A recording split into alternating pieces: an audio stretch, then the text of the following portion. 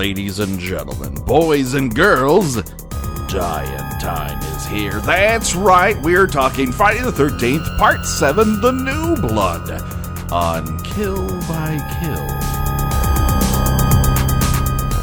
Well, greetings and salutations, Internet. It's your old pal, Patrick Hamilton, and I'm coming to you from Camp Crystal Lake, or actually, it's Long Beach, and it's fucking hot as hell, so if you hear noise from the outside, it's because I cannot close the door. It's too hot at the beach. And this is the Kill by Kill podcast, where we are dedicated to celebrating the least discussed component of any horror film, the characters. And today we will be unpacking all the gory details of Friday the 13th, Part 7, in the hopes that a partier's untimely end is just the beginning of the jokes we can make about them. And as always, the only person that I trust to help me clean up from all the mud that I leave right in front of the refrigerator, it's the one and only Gina Radcliffe. How you doing, Gina? Oh, well, you know, I'm just chilling here in my Scrooge McDuck money chamber, you know, enjoying that sweet cash that's been rolling in ever since. So, yeah, I don't want to brag or anything, but, you know, we got ourselves a little mention in a column called Podmas on a little website called the AV Club. What have you been doing with your massive windfall, Patrick? I've been spending my imaginary money on all sorts of things. You know, fame, fortunes, just, I got to brag to, my wife's family in Wisconsin when I was there for a family reunion. It doesn't sound so stupid when you're published. Take that, Dad! But we're very happy, that we were featured in Podmas. It's a dream come true, and for all those people who have joined us as a result of reading about us in Podmas, welcome to the podcast. We're so happy that you are here. But the good news is, Gina, we're not alone. That is right. We have ourselves a guest. This person is a Kill by Kill superstar. She is the co-host of Ladies Love Paul Rudd, the one and only Amy Pascal. How you doing, Amy? I'm doing very, very well, Patrick. Hello, Gina. I have to say, I mean, when we did the episode the last time, you guys were just a regular podcast. But now that you've been featured on the AV Club, like, I'm super excited for you. I did get all the fans that you sent so that when I'm in your presence, I have to fan you constantly. Mm-hmm. And they're beautiful, so I appreciate that. And I just, like, I know it's going to be a whole new different experience, and I cannot wait. We're very highfalutin. We do not want you to look at us in the eyes. I know. I got that note. I do get that note. I am just sitting here lighting cigars with $100 bills, and I don't even smoke cigars. That's how much I do not give a shit about this giant pile of money sitting next to me right now. I would just like to remind everybody that it costs me $10 a month to do this podcast. $10. All right. And I'm not getting that $10 back, more than likely. So, Amy, we heard about your first experience with Friday the 13th in your first episode with us, and that was us asking you to watch a Friday the 13th movie. Exactly. Now, I've heard that at the time, you sort of insinuated that horror was not necessarily your thing. Correct. As the result of actually dipping a toe in, has that changed? Well, I'm going to say that this time around, I had a completely different experience because I did not know when the deaths were going to occur. I kind of got excited because I've been listening to you guys and all these episodes so far, and I fully agreed with you that I do not understand how this group of people got together. That was completely baffling. But I kind of found a giddy glee as each new person was killed, because then I knew I was getting closer to whoever I had to see, and it was joyous. I do not know what that says about me, but I'd be like, oh, look how they died. Oh, look how they died. Ooh, 3 more people are going to die.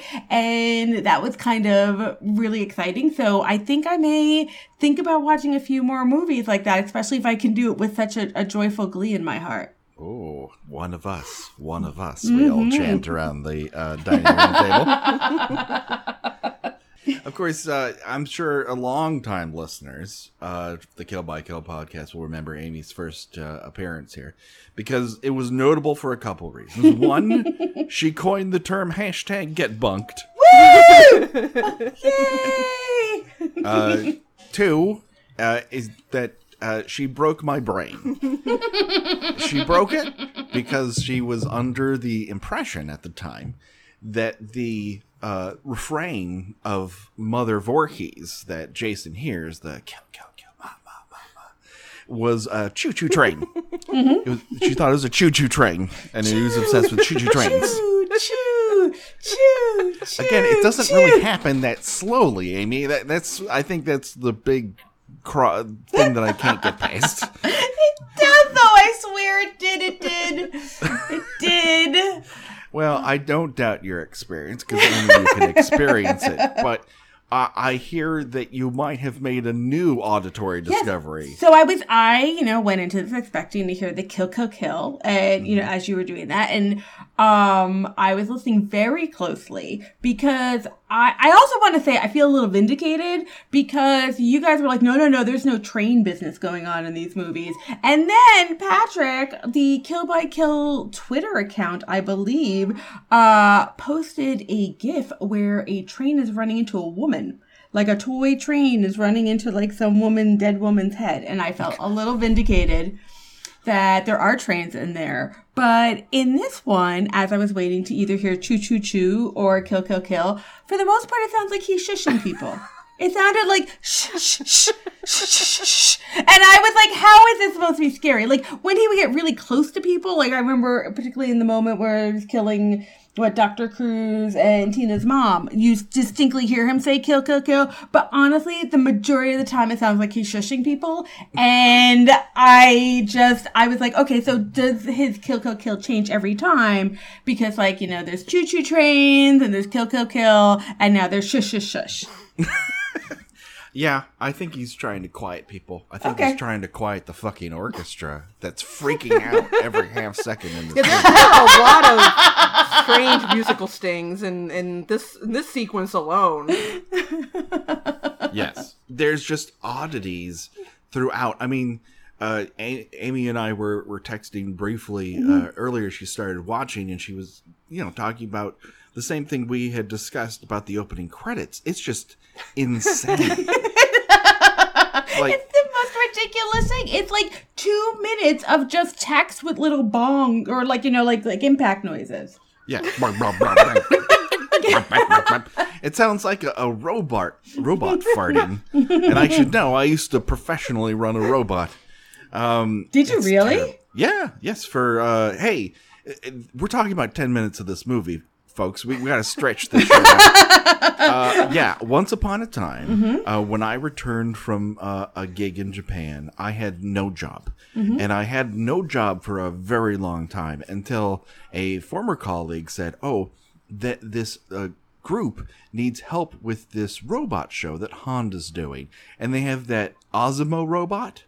And they were going to tour it through museums all throughout the United States. Wow. And so I went down there and with the idea that all I would do would be like, take the robot out of box, push a button, robot does show, and I just sit back collecting money. Of course. And it turns out that this robot is upset if there is a slight crack in the floor or if someone expels a whistle too loud. It just falls over to the ground. It climbed stairs, but very delicately. And if it falls over on you, it hurts. Yeah. So I was a robot wrangler once upon a time, and then I met my now wife, then girlfriend. I'm like, how do I get out of this gig? And then the robot fell on top of me, and I'm like, oh, that's my excuse. I'm out. I toured Jersey City, and I got that robot on the Today Show, and I was like, fuck this noise, and I left. I think you went out pretty big. Jersey City and the Today Show is pretty good way to go. Mm-hmm. Yes, and That's bodily the way harm. you need to go out. Yeah. Jersey City and the Today Show. Exactly. That fucking weatherman wouldn't get out of my way. It's like the robot is standing next to him and waving, and everyone off stage is like, move. You see the tape on the floor? That's where he walks. Move. And he's like, is this all this robot does? It does if you stand in its way, motherfucker. He doesn't have free will. There's not a joystick where I'm moving it around after the fact. It's not Deadly fucking Friend. Ugh. He should have just killed him at that point. If I had a basketball, yes. That would have happened. Spoiler alert for Deadly Friend, which I do not believe is available anywhere. So, yeah, we are back into the middle of Friday the 13th, Part 7, which has 0 robots in it that I'm aware of. Let's do a quick body count. Who's still left alive at this point in the motion picture? We're going to start with Tina, who is a young woman still dealing with the guilt of killing her father by flirting with bad boys and throwing TVs around a room with her mind. Then we have Nick, and he's a perma-confused beau whose haircut appears to get more and more square as the movie goes on. We have Tina's mom, Mrs. Shepard, whose pants are just as up and tight as she is. Dr. Bad News Cruz, a character affected with more ticks than an Alabama Basset Hound. And then we open our episode on Melissa. Oh, Melissa.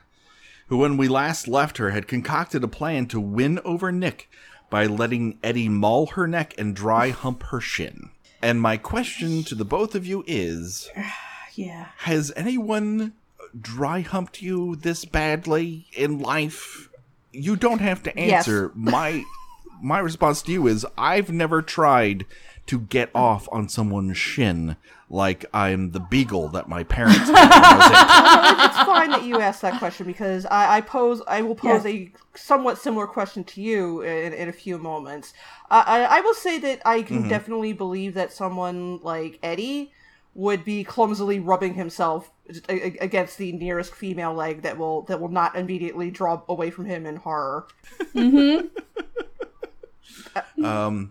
It is not the way to turn anyone on, and what he's wearing also doesn't help, which he looks like a kid who wandered down a Christmas morning to find that Santa hadn't left him anything. Yeah, he got that matching undershirt and tidy whities. That's always a good look for a 22-year-old man.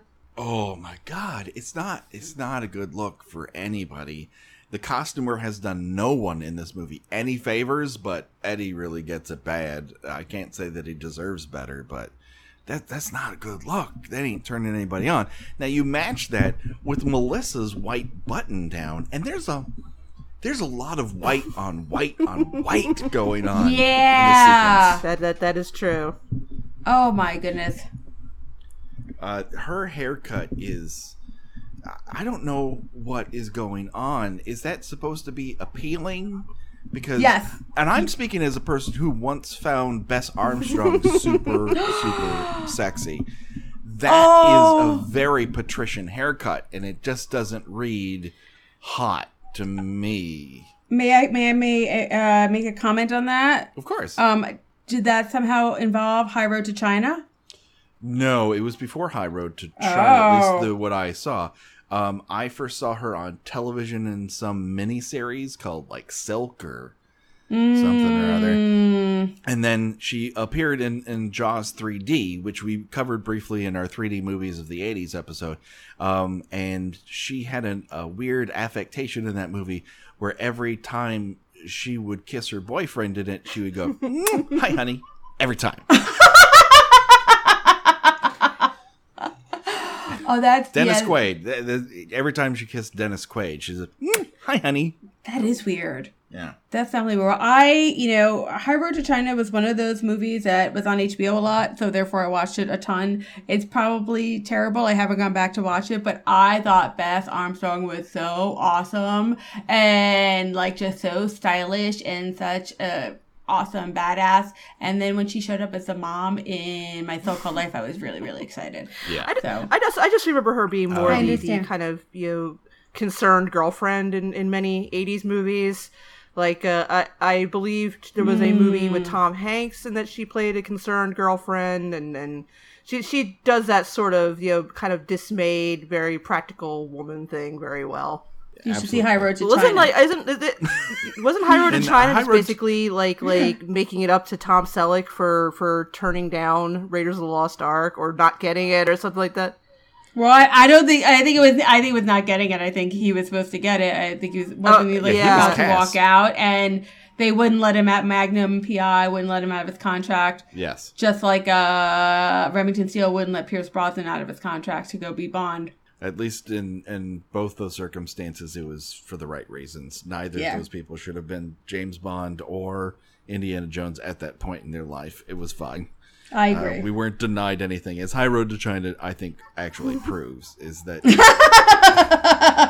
Tom Selleck has a level of rakish charm, but there's also, you just can feel the conservatism coming off of him a little bit. Yeah. I'm He's really really glad lean that we're enough. trying to reach the youth with this podcast. We really have our finger on the millennial pulse with these up to date, just cutting fucking edge references. Yeah, that sound you hear is a million fidget spinners just going like, why did I listen to the AV Club and listen to this podcast? Well, Gina, you're there burning all of your $100 cigarettes that are wrapped in $100 and stuffed with $100 and burning them with $100. So you shouldn't care. I got this avocado toast and I'm just gonna savor it. There you go. Hey, that's a house payment. Anyways, this thing between Eddie and Melissa really doesn't work out. She finally tells him, "Oh, this is terrible. Get off of me, please." And luckily for all of us, he actually listens to her. Mm-hmm. She does this by telling him that he doesn't really turn her on, and, quote, "You just didn't come through." I assume she's talking about his underwear. Yeah, I'm not sure what she meant. Like, come through what? But The little hole in his underwear. oh God. Yeah, all right. I'm gonna give her a little bit more credit and think that he just, it's one thing like if you are not totally attracted to somebody, but if he's got a little bit of game, then or maybe he just meant go down on her. I think that's where it is. Like if he had just gone straight down on her, then she would have hung around for a little bit longer. Yeah, You mean humped her foot rather than her shin? Exactly. Yeah, I don't think that Eddie could find the clitoris on a map with a flashlight. Oh, I don't disagree with you, but I'm just saying if her comment was you just didn't come through, then I think that's the implication of like you did not get me off in any way, shape, or form, so I am so not entertaining you whatsoever. Now here's the question that I wanted to pose to you, Patrick. When he leaves the room, he says he's going to shower, and I've got a date with a soap on a rope.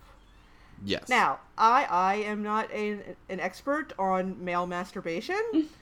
Mm-hmm. I spent a good 45 seconds or so trying to imagine how one would pleasure oneself with a soap on a rope, and it sounded like, spark plugs just going off in my head but not firing. It just was nothing was coming to mind. And I feel like that this was like either the screenwriter's attempt at saying something witty or Eddie's attempt at saying something witty, and I'm not sure because it doesn't work and it's just kind of weird and awkward, and Eddie's last few minutes on this planet are just him being gross and entitled. Yeah, I thought about it long and hard, and the only thing I could really come up with is that he was going to bind his penis like a foot, and that he was into some sort of pressure and release thing. I don't know. They're hipsters. And he didn't even shower anyway, because when we next see him, he's just sitting in the living room sulking, still in his underpants. If that was an insult to her, it doesn't fly. If it was a witticism from him, it doesn't fly.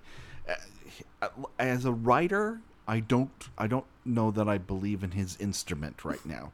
In fact, when he walks away, before he makes his soap on a rope comment, he says, I can handle rejection because I've been rejected by some of the finest sci-fi magazines in the continental United States. Which means that Alaska and Hawaii are still on the board, everybody. gonna lie, I really kind of like that line. I thought it was like this stupid, perfect thing that, you know, they're really trying to hit home the stupid dorkiness of him, and I kind of appreciated it. Like, because I think it just even solidified what a hopeless soul he was, and was so utterly oblivious, and was obviously never ever going to have sex in his life. No, and that does not happen. Unless he had sex before he arrived at this cabin, which, based on his behavior that we saw on camera, was not a possibility. No. So let's then cut to outside, where Jason Voorhees spends the majority of this sequence that we're talking about just wandering from place to place. It is the most aimless performance. We have had really good Jasons and some not so great Jasons, but for the way people talk about this Jason, you would think that this was a blockbuster performance. And I find it, at least in this part of Part 7, I think it improves during the third act, but this part, he just kind of wanders here and there, and then he yanks out the electricity to the party cabin. We get to hear the Jason train pulling into the station right before he does it. And this is only the second time I can remember him pulling the maneuver of, I gotta cut the power. He does it in Part 3, but it's not really a regular Jason go-to maneuver. I mean, I feel like he has done it more often, but maybe you're right, he hasn't. There's, like I said, he seems kind of unsure of himself in a lot of these scenes. It's like it's still all coming back to him. He's waterlogged, perhaps. Like he needs to just knock out the loose liquid up in his what used to be his brain case. I feel like he spends a lot more time just hiding, which is something he didn't do much of before. I mean, he would just like walk right up to people and, you know, splat or slash or whatever. But no, he's lurking in corners and kind of sneaking up behind people, and that's not the Jason we know and love. Yeah, Part 2 Jason, he does a lot of stalk and slash, which was the, you know, flavor at the time. We get a lot of shots of his killer POV, and of course the one POV that we always remember and it should be enshrined on his tombstone, and that is the penis POV of him looking at the dog muffin. I mean, I will say that the new and unimproved, but, you know, kind of sneaky, but yet kind of tentative Jason, that works to one good effect, and it is the scene where, is it David? Is that the pothead? Okay. David is going downstairs to get some food, and lightning flashes, and for like a split second you can see Jason standing in the corner. That I think that is probably the only genuinely scary moment in the whole movie. Like, I'm pretty sure I didn't remember seeing that before. And I'm like, oh, he's just standing right there. That's kind of cool. So this Jason, right, he's been underwater and been, like, you know, just basically locked down until Tina's superpowers, like, makes him alive again or whatever the heck it is. So I think this is Jason in rehab. I think he's, like, kind of going through PT. And, you know, like, if you've been in a coma for a really long time, you have to learn how to walk again, guys. Sure. You have to learn how to, like, feed yourself again. You have to learn how to dress yourself again. And I think that, you know, you are a little fuzzy-headed. I mean, it hasn't been that long since he's just suddenly been brought back to whatever Jason life it is. And I think that that's, like, he's still feeling his body out because he doesn't really know how it works. And I think it even goes to, like, why he keeps cutting the power, because he needs a handicap. Like, he's handicapping his game like a golfer handicaps their game. Like, he's like, you know what? I need a little bit, like, I am usually a ninja, okay? I am usually a motherfucking ninja that can, like, fly all out, like, and be in all the different rooms at all the times, but he really can't do that. He's not much of a ninja, like, at least in this sequence. I think, like, Gina, your whole fuck style thing is, like, I think he's slowly kind of getting back into that, but I think that this is a Jason that he's been through some stuff, some physical stuff, and he's not fully at 100%, and he's just kind of, like, doing his darndest to get back to that. It's true that he does read David's fuck style in the afterglow of having sex. David wants baloney.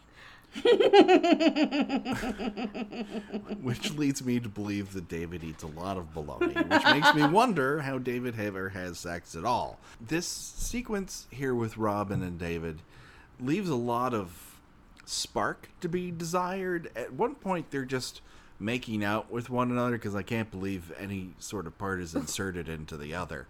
And he kind of awkwardly holds her back, like how my 3-year-old played with Play-Doh for the first time. It's just like a lot of open palmed touching. Yeah, I get the impression that these actors might have met the day they had to do this scene together. David is quite a charismatic character. At one point, he does a pratfall, one of those signature Peter Sellers like Pink Panther pratfalls, where he falls off the bed and blames the fact that it's dark. Now, he was sitting on the bed. Darkness generally doesn't displace your ass for the most part. I think the only reason that this really occurs is that he falls, and then Robin is so delighted by David's wackiness that she sits straight up so we can get that court-mandated nudity that we were lacking in part 6. We just had to get it back, and she's going to deliver it, damn it. Well, I'm going to say I appreciate the fact that she was delivering it, because all of David's nudity he was so skinny, like you can see his rib bones at some point, and it was really unsettling to me. And I just was like desperate for anybody who looked like a normal person. And so then when we get Robin's like super cute perky breasts, I was like all in, like just keep the camera on her, because yeah, David was just so not interesting and very, very distracting in that sort of a way. Yeah, and also, who was the guy who got his head crushed in the last episode? I've already forgotten a lot of these characters' names. Ben. Okay, he apparently went to the Ben School of Seduction, in which he left his underwear on while they were having sex. Because I was bracing myself. I was bracing myself for unremarkable butt shot, and I'm like, oh, he at some point put his underwear back on. Yes, and it that's always cracks me up because of the outrageous, unrealistic, means that a movie will go to avoid showing male nudity. Yeah, where are them buns? Why don't we get to see what that booty do? This is the 80s. This is the height of men's buns, and we almost never see any buns in a Friday the 13th movie. No, it's very limited to naked chicks. But I mean, really, that's not changed much now. I mean, again, you have like the man getting out of bed in his own apartment where the only other person is in there is the woman he just made love with, and he's wrapping a sheet around himself. I mean, you have a child, Patrick, so I mean, apparently you're not just running through the house delightfully naked for all to see, but generally speaking, if you're alone in the house with only the other person you've had sex with, you're just going to be, anyway, it would seem to me that you would be just, out there in all your glory. But in every movie, it's nope, got to do the complicated toga wrap to go to the bathroom. Well, it's very cold, and my nether regions get tingly when they're not encased in a red bikini brief. I'm waiting for the pictures. So, yeah, David goes to find food. He finds mud all over the kitchen floor. Is it mud? I thought it was blood. But who would it be? Whose blood would it be? Well, because I actually was wondering that. I was like, okay, he's not concerned that there is some sort of fluid all over the floor. Because the last 2 people killed were Ben and Kate, and Ben got his head crushed, and I'll grant you that there's probably some corpse juice happening there, but Kate's death was relatively bloodless, at least that we could see. He does squish every time he walks. I mean, that's true. He's like SpongeBob SquarePants all up in this whole place. It's just constantly quack, quack, quack, quack, quack. Can I say what my favorite part about David's death is? Sure. So Jason comes up behind him. David turns around and says, "Maddie?" Now, he is confusing a 6'4" rotting corpse for a short, slightly chubby 19-year-old girl. I just feel like that's like an extra middle finger the movie gives to poor Maddie. Is that this hideous creature standing behind him is the girl who has been, looking at him with big cow eyes up, for most of the movie. Well, what you don't understand is that in that light with just lightning flashes, the holes in his hockey mask do sort of give that Sally Jesse Raphael like glasses look. And this brings me back because the same thing happens later with Eddie, in which he hears someone behind him and says, "Oh, did you change your mind?" Assuming that it is Melissa. Why is nobody smelling this thing coming? There's only two solutions to this, Gina. One is that everyone can't smell, or two, Melissa smells like Jason Voorhees. or it's entirely. Or a third option is that the house just reeks of weed. Yeah, there you go. I cannot smell weed once I've smoked it. I can smell weed when someone else is smoking it, or in the air, or before it gets to me, and then once I imbibe, goodbye. I don't smell it anymore. So maybe that's part of it. Everyone's nose is just shut out from my unable to smell pot disease. But would you confuse? Would you ever conceive of confusing Becky for a 6'4" rotting corpse? No, not even if Jason was pantsless, because more often than not, Becky does not wear pants in the house, and we have many windows in our house. It's a house with tons of windows. It doesn't matter. She doesn't like pants, and you know what? I don't like pants on her, so it all works out for all of us. Yeah, I like that part. And so Jason just knifes him in the gut. This is sad. This whole section is sad. Yeah, it's when people don't like part 7, I was kind of like, oh, it's fun, it's goofy. But I think this part is what they're talking about, where it just kind of sits there and does the least amount of work. It is incredibly low quality. It's like, it's so uneventful. It's almost as if like they knew what they were going to do for the other death, and knew that they were going to have, I don't know, I can't really say it's special effects, but it's something. And, like later on with their fights and whatnot. So like maybe they just forgot that they had all these extra people, like as they were filming, and like, oh damn it, shit, yeah, we need to like kill 3 more people. Like, what's the cheapest possible way that we can do it? And this was it. Like, it's so uneventful. Like, it's just kind of boring.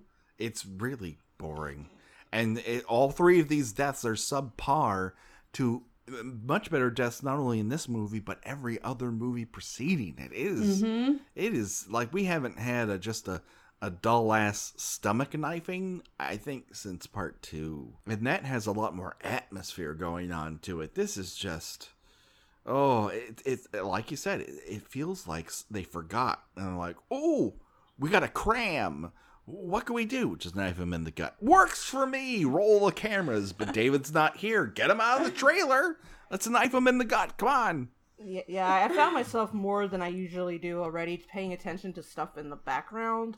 And I noticed, particularly with the scene with Eddie, as the movie provides yet more evidence of what thoughtless assholes these characters are, because they have apparently gone to bed, or Bone Town, depending on the character, without putting any of the food away.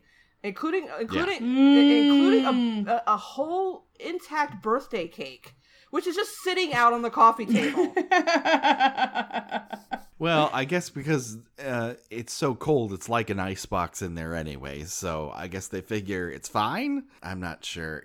This is Friday the 13th disease. People have forgotten to do things that they would normally do. In part 5, it's leave an entire restaurant's worth of food out. Here, it's just everything you brought to the party. Half full cans of slice and a birthday cake. It's gross. People are gross here. I think maybe they're just assuming that all kids are going to like run off and fuck. So why would they think about food? Yeah. Well, David thought about food, and look what happened. Look what happened. There you go. See, Gino, so then here's you go. You prove your point. You've just proven your point. Like, if he had just not thought about food and left it home or left it alone, he would be fine and he'd be alive right now. Right now. Right now, he would still be having awkward patty cake sex with Robin as we speak. Yeah, that sequence with Eddie in particular, there's a little editing trick where they try to reestablish the fact that Jason's in the house. And I think they just took a random shot of Jason walking across the windows, and he looks less like a mutant stalking its prey and more like a guy who's gotten really chafed in his bikini area and he has to walk in wide shuffles. Yeah, I'm also, this is another one of those things that Friday the 13th is famous for, with the physics of the house that changes size at will. Where, you know, it is small enough that, you know, people are sharing rooms with each other, and yet large enough that someone sitting in the living room cannot hear someone in the kitchen being brutally murdered. Yes. Yeah, I think the most egregious example of that was probably part 4, in which Jason was just literally walking up and down the stairs, just randomly killing people, and nobody else in the house heard him. Well, and parts of that, it's almost like he leapt up flights of stairs from the outside.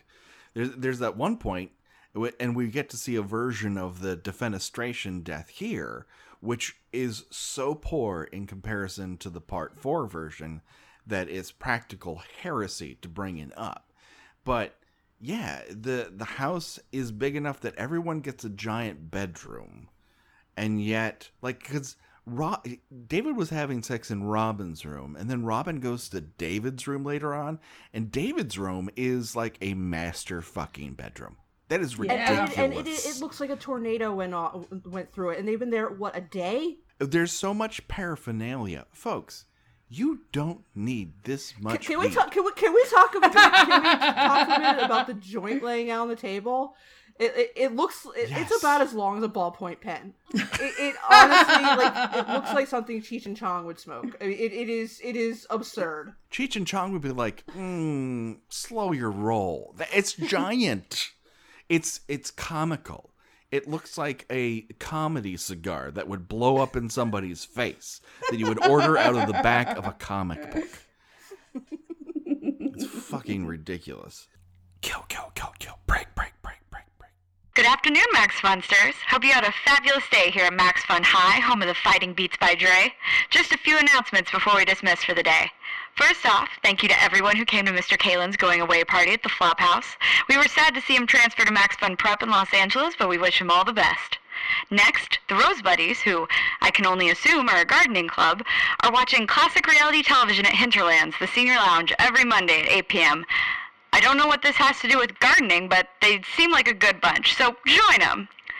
And finally, remember that the Super Senior Prom is coming up on Saturday, September 23rd at the Footlight in Queens, New York, and it's not too late to buy your tickets. Only $20 each. The proceeds go to charity. The theme is Time Ain't Nothing But a Number. All right. And you are encouraged to wear fancy attire from any time period. For more information, go to bit.ly/mfprom, that's bit.ly/mfprom, and join us for dancing, drinking, and raffle prizes. Go Beats! This announcement was brought to you by the Max Fun Prom Committee, an arm of the unofficial NYC Max Fun fan group. This prom is a real thing. Please come. Kill. Break.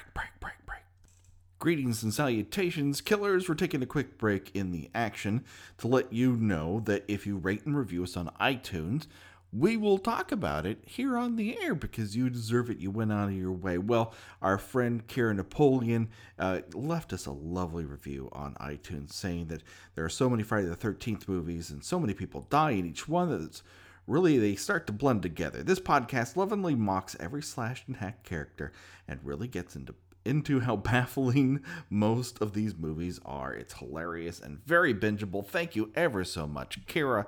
If you rate and review us on iTunes, we will talk about it here on the air. Hey, tell us what your favorite Friday the 13th kill is, and we'll talk about that too. Anyways, let's get back to the action. The body count continues right now. Kill. Break. All right, so let's rewind here a little bit, because there are some major plot points that we're missing. They're all Tina and Nick related. They're still wandering in the middle of the woods. They happen to find Michael's body.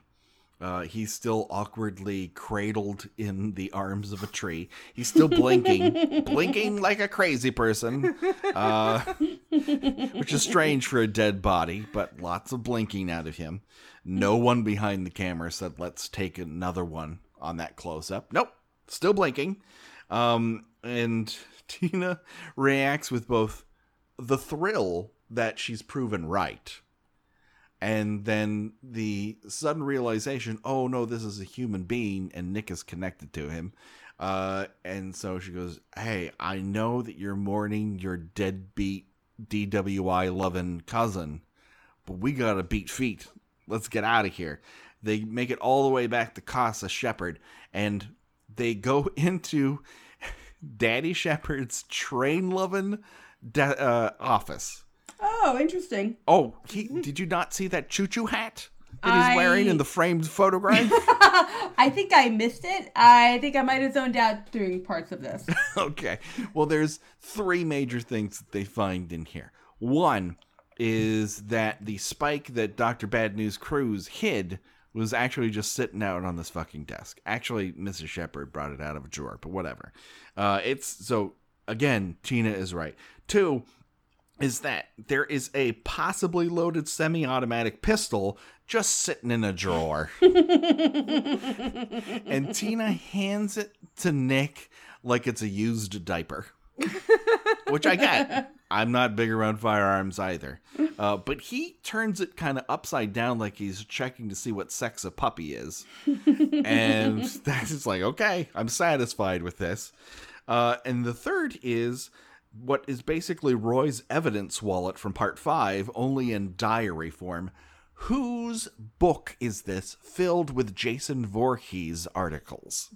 This is where maybe the 3rd or 4th time I have questioned Dr. Cruz's motives in this. Yes. Because now we're supposed to assume that he has brought Tina and her mother to this place where he knows, fairly recently there has been a supernatural, insanely powerful serial killer for ... question mark?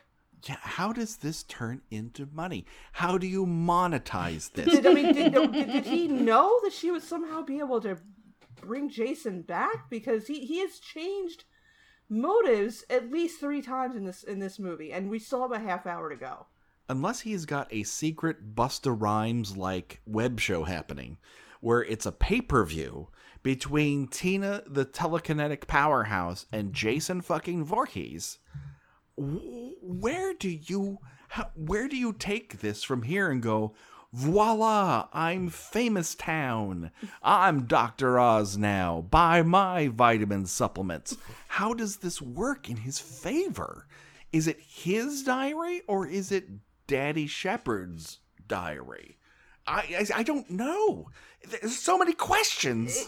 I'm pretty sure it's supposed to be Dr. Cruz, but again, it's not clear, nor is it ever made clear what this is supposed to mean, what the audience... I mean, obviously he's telegraphed immediately that this is a bad guy who will get his comeuppance to the audience's satisfaction, which he does, more or less.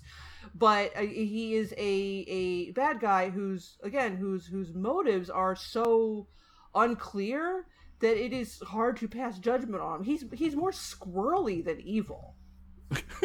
He's incompetent in his bad guyery. It's really, really odd. There's actually a 4th thing that happens in this room that's super, super important. And I want you guys to buckle up. Nick discovers Tina's powers, and he does it when she looks at these news articles and begins to make the room quake in what can only be described as a telekinetic orgasm. telekinetic and orgasm. Oh, I like telekinetic and orgasm. Yeah. Like that. I like that. Yeah, telekinorganism, but I like telekinetic and orgasm. There's something about adding that extra K in there. Yeah. Like It's the extra completely K for unnecessary, power. yeah. Yeah, completely unnecessary, but it works. It works. It's not in like, either word, and yet I added it in. I like it. It's a little Cronenbergian to me. It sounds like a kind of X-rated version of Scanners. Telekinetic and orgasm. I love this word so much that I'm just going to start randomly saying it at people. Listen, And if your telekinetic and orgasm lasts longer than 4 hours, see a doctor. Well, I have to say, I remember the scene very distinctly. Because again, I was fading in and out, but I was watching this going, oh, okay, now I know that I have not been watching this entire movie very, very closely, but is her telekinetic experience, I don't remember her looking like she was having an orgasm every single time. But this is a really big one. It is a huge one. I mean, this is, wow. I mean, I'm surprised that the camera doesn't cut to an older lady in the corner and pointing to her and says, I'll have what she's having. I definitely I definitely tabbed over to something else, and then I was like, what in the hell is happening in this scene? Oh, the room is literally shaking. Okay, I see. And she's shaking and her body's shaking, and it's a telekinetic and orgasm. There is no other explanation for this scene. It is not just her moving things with her brain or having whatever kind of crazy experience. That was pure sexual sort of thing. So sexual that along with the whole fuck cell thing, how did Jason just not come to her immediately at that point? Because wow. Yeah, I think this is the audience is supposed to take away from this is now she's a woman. Yes! Yes! We've witnessed it. And Nick was there. He helped unlock that in old news articles. I think, maybe it's kind of a thing where, we've seen Eddie, who obviously has no idea what to do with a woman. Mm-hmm. And then we've got Tina, who just gets the job done on her own. If we had Tina and what's the blonde one's name? Melissa. Not Maddie. Melissa. If we had those two together, oh my God, Melissa would definitely not have kicked Tina out of the room, even though Melissa's been a total bitch this whole time. But if she could telekinetic and orgasm, both herself and other people in the room, this would be a whole different movie, and I would watch it multiple times. Oh yeah, if we had a whole Chevy Chase Modern Problems telekinorganism sequence, have you guys ever seen Modern Problems? It's not good, but it does have its own telekinorganism. I feel like the plot of Modern Problems could be described as cocaine. Am I right?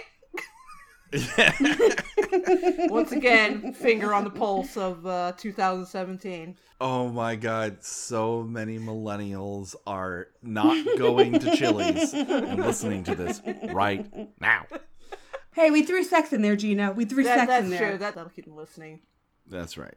Let's don't cash any checks. Maybe we'll tell more. Maybe in our next episode, we'll tell more stories of awkwardly losing virginity, because that's always going to come back to. Melissa sneaks out of the party cabin, and we practically hear the Pink Panther theme as she leaves. Eddie opens up Michael's gifts. What the fuck? Oh, all these people are terrible. They're terrible themselves, and they're terrible to each other. And I would just never think if someone didn't show up to a birthday party, I'm like, you know what? I'm going to open up his gifts because I didn't get laid tonight. Fuck you. He's terrible. It looks like everybody bought his gifts from Spencer's Gifts. I hope so. Yeah. I hope every single one of those is a gag gift. I hope they're all as hilarious as the one, which is a personal penis enlarger, which turns out to be a small magnifying glass. That is the height of humor. Thank you, Friday the 13th. Somewhere in one of those, somewhere in one of those packages is a pair of novelty underwear. It says "Home of the Whopper" on them. Fingers crossed, but we never find out because Jason, again, saunters into this room like he's actually looking for the craft service table. Eddie mistakes the scent of rotting, waterlogged flesh for the girl he awkwardly dry humped earlier. To his surprise, it turns out to be Jason Voorhees, and I guess he gets, like, neck chopped, I think he slashes his throat. Well, I have to say, this death and possibly the next death, like, at least with David, and again, because I was, like, watching every death with giddy glee, so I had the description that it was David, the stoner who gets knifed, so I was waiting for that. Mm-hmm. I kind of had to rewind because I completely missed this. Because I heard him talk about the penis enlarge or whatever, and I think I just kind of rolled my eyes and tuned out. And then they were off to doing something else, so I kept waiting for Eddie to be killed, and everyone just kept going around asking for David. Yeah. So, or was it Michael? I don't even know who they were calling for. So I thought it was going to be him, but yeah, that's how uneventful it was. It was just, And yeah, it was put under a table or something. Yeah, the tension and release going on here is sort of misfiring in this portion of the movie. Let's give everyone a real quick example of how poorly this section of the movie is directed. After Eddie is dispatched, Jason sort of ambles, let's say, upstairs. We then go to Robin's room, where she exposes herself again, puts on a shirt, and then we get, and I counted, a 15-second shot of a doorknob.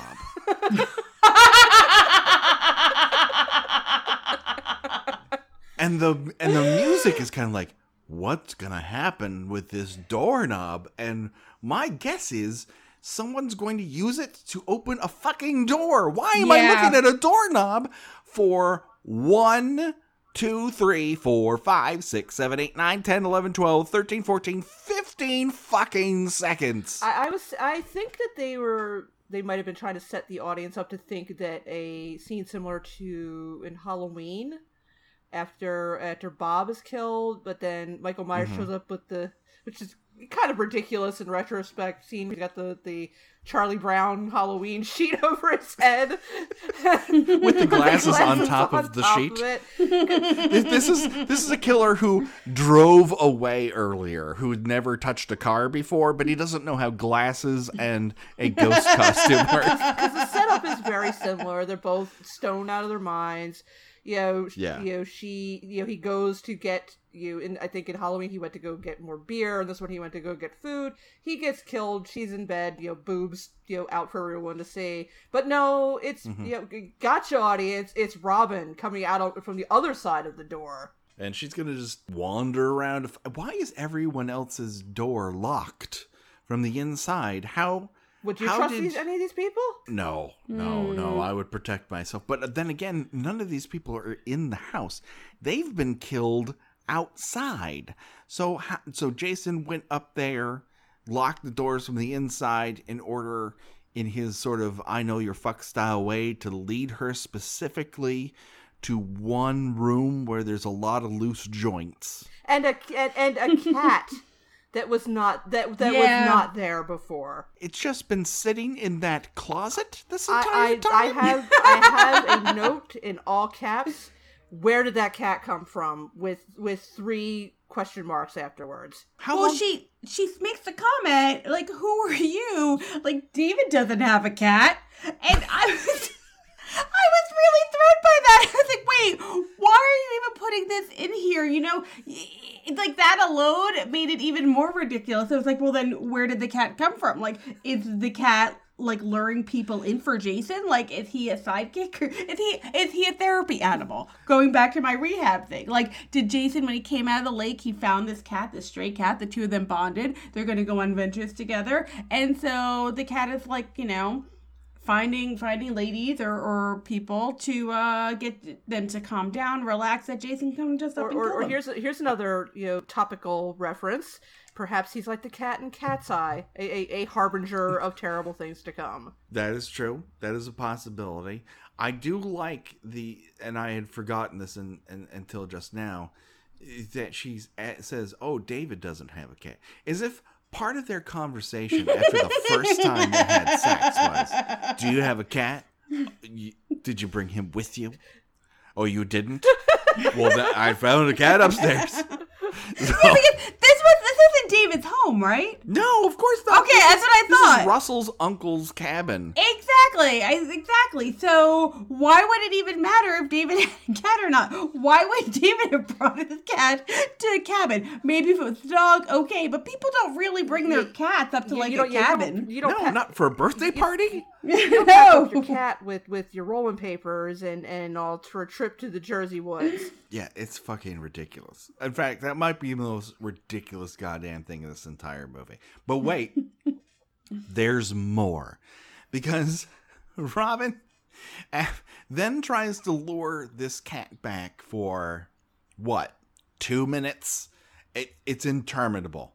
In the meantime, the soundtrack is practically doing loop-de-loops or going off in a rocket car across the Grand Canyon. It's just so over the top. And you're like, all right, I get it. I'm supposed to be spookamified, but it's not happening. And finally, she reaches down and touches a wet spot. And it's not where they had just had sex. It turns out to be blood. And then we reveal the worst representation of a decapitated head I've seen outside of the 99-cent store to date. This thing looks like it was made out of Sculpey.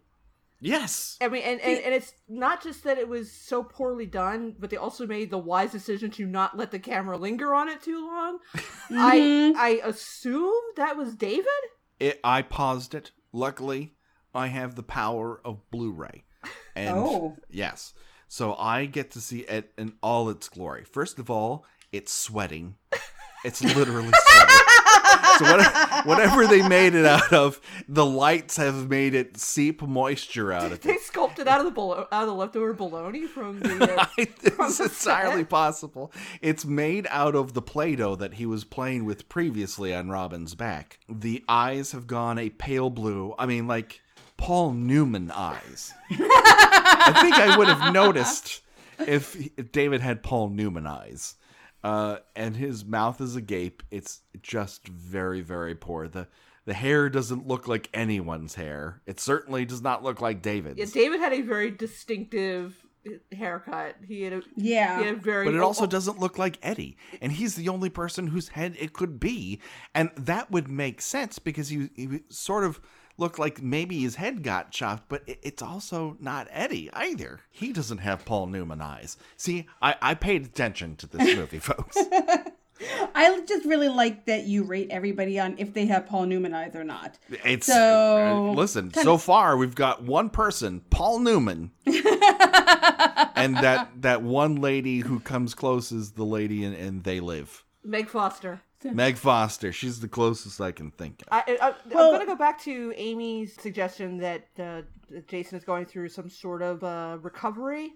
Perhaps it is some sort of occupational therapy craft that he made. He sculpted a head out of. Remember when we were kids and we would do the paper mache where you would tear up a piece of newspaper and like dip it in the goop. And then you would wrap it around a balloon, and then you would pop the balloon after everything was dry, and you'd have like this little. I'm thinking that this was a craft project to help him soothe his anxiety as he adjusts to being part of the world again. Well, this would not be the first time that he's been known to craft, as we discovered earlier, and I think part 4, that Jason is very big into creating shrunken apple heads that he sells at the Crystal Lake swamp meet.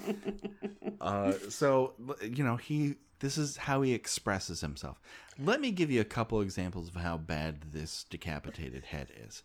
It looks worse than that statue of Lucille Ball. Oh, God. Again, with the contemporary references, but that is a spot-on reference. People, if you have not seen that, please go out, read all the articles, and how even the sculptor had to redo it. Yeah. It also sort of resembles that one fresco that the old lady had repainted in Italy.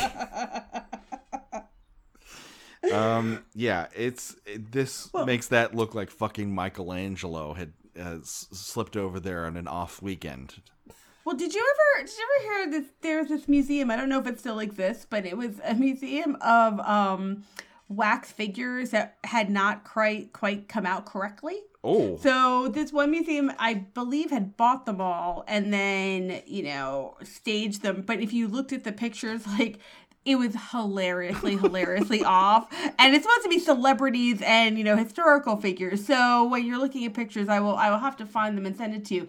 That's kind of what it made me think of. Like a combination of what you were saying here. We've got Lucille Ball, we've got the fresco, but made in a wax museum that somebody like fell asleep in, and then like a cat like pulled it out of the mold and like stretched it around a while, because it is disturbingly terrible. It's like they made a relief of Eddie or David's face in Silly Putty and said, don't move, and just peeled it off and then put it over a styrofoam head. It is of poor quality, but we don't get to see it very long. And wouldn't you know it, Jason Voorhees has snuck in, and he's going to defenestrate Robin in very awkward style. He grabs her by the throat, and then we cut to the outside, in which we see the male stunt double of Robin throw himself out of a window. That's right. To quote the famous British spy, am I horny, baby? No, wait a second. Oh, it's a man, baby. Yeah. I'm going to make a bold statement here. I think she could have survived that fall. No, she kind of hits the ground at the same level that my kid did when he was learning how to do a two-wheeler. Like, she just kind of doesn't get up. It's almost like she's feigning being dead. And also, I assume this is the same male stuntman, but you can see that they are covering their face right before they hit the ground. Well, that's what I was trying to figure out. So I was looking at this. Now, granted, I should have paused and looked closer, but my thoughts were: was this like a Dread Pirate, like Robert's mask from The Princess Bride? So that was my first one too, because it looked like it's like kind of this like black fabric that's pulled back with like a really bad wig. Or did they make a Dread Pirate like Robert's mask from the hair? Like they took the actual wig and pulled it over his eyes, because those are the only two things. It starts like at his eyes, like the hair does not start up and then it's flailing. I was very distracted, like almost to the point where I would have believed if they had been in costume. Like, if they were like at some sort of costume party and that's what she jumped out. Like she just happened to be in that or put that on to seem sexy and that in her pink t-shirt. I mean, this whole sequence is so fake that the stunt team from The Bionic Woman is kind of like, oh, I'm seeing all the seams.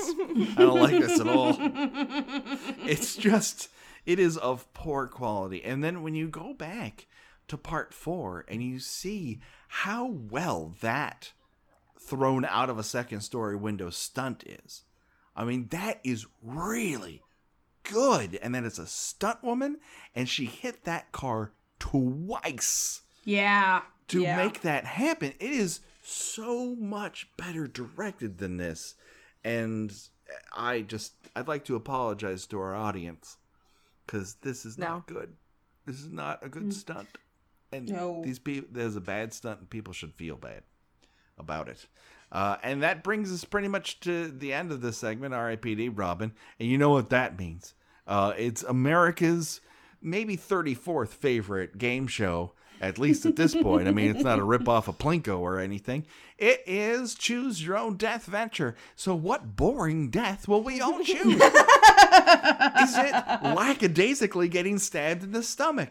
Is it kind of getting chopped in the neck? Maybe getting decapitated? Maybe not. Maybe that was David. Or is it having your body replaced by a dude and jumping out of a window and kind of hitting the ground while covering your face? And as our guest and our superstar here, I turn to you, Amy, for your answer first. Well, I'm going to say, well, as I was watching this, I was trying to figure out what death did I want to go with. I knew straight up I'm not going with Eddie, because it was just sad and pathetic all the way around. Yes. So initially, I was going to pick David, because he's just had sex with a hot girl. He's hungry, but he's now gone down and he's found food. So really, like, he's kind of sated everything that he needed to have sated at that point, and then he gets killed.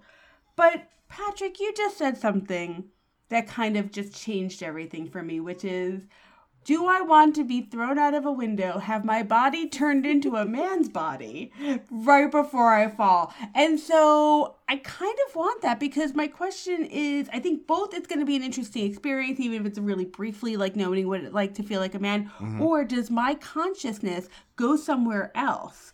And his body and his self is like the one that dies, and I just kind of go out into the ether and wreak havoc. And that is my interpretation. Is that you go off into the ether, or that you turn into a man and briefly no, that my body will turn into a man's body, but my like soul and whatever personality, whatever the heck it is, like I think I'm going to go off into the ether and wreak havoc. Okay. Wreak havoc. Well, you've given yourself quite a proactive afterlife. Congratulations. You know what? That's called having goals, millennials. Exactly. That's right. We don't really rag on millennials very much here. We like you millennials, just the way you are. So that brings us to you, Gina. What say you? I will also say Robin, but for a less fascinating and elaborate reason. Mostly because I don't think anyone could possibly be killed in that manner. She looks like she fell about as far as maybe falling out of a treehouse, and maybe because she covered her face before she landed on the ground, she probably broke an arm or two. But you know what? I've had a broken arm before. I can live with that again. So yeah, I'm because she seemed the least fatal of the three completely unremarkable deaths in this sequence, I'm going to have to go with Robin as well.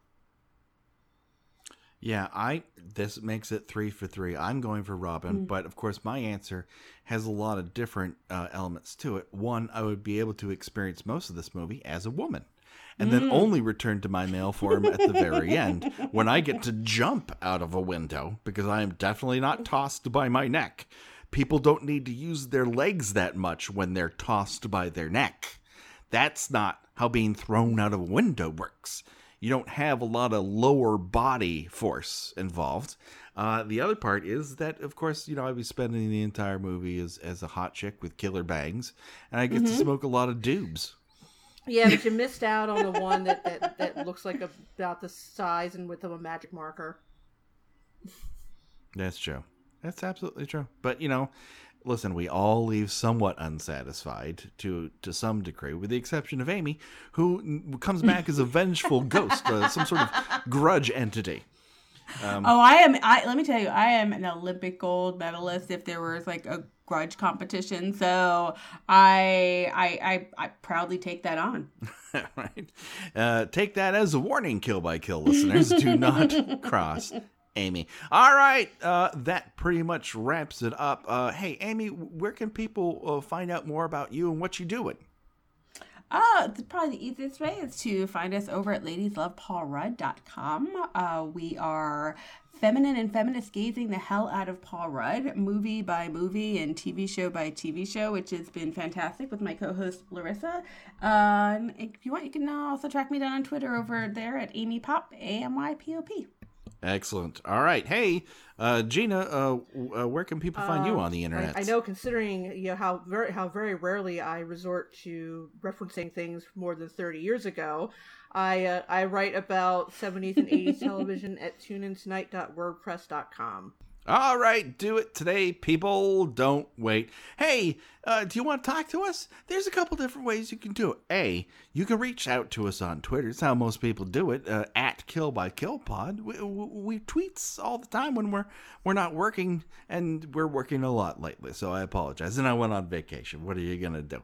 But please, if you got 140 characters worth of things to say to us, reach out. You got something more than that? Why not send us an email? You'd probably be the first person to do it at killbykillpod@gmail.com. We're also on Instagram at Kill by Kill Podcast. And if you rate and review us on iTunes and you tell us what your favorite death is in the Friday the 13th franchise, we will tell everyone about it on the air here. That is our solemn promise to you, Kill by Kill listener. Don't fret, people. Just because we're done today, the body count continues. We got a lot of fun things happening in the near future. Halloween is just a few weeks away, so there's all sorts of cool stuff a-poppin' here at the Kill by Kill podcast. But until then, the body count continues. Goodbye, everybody. Bye.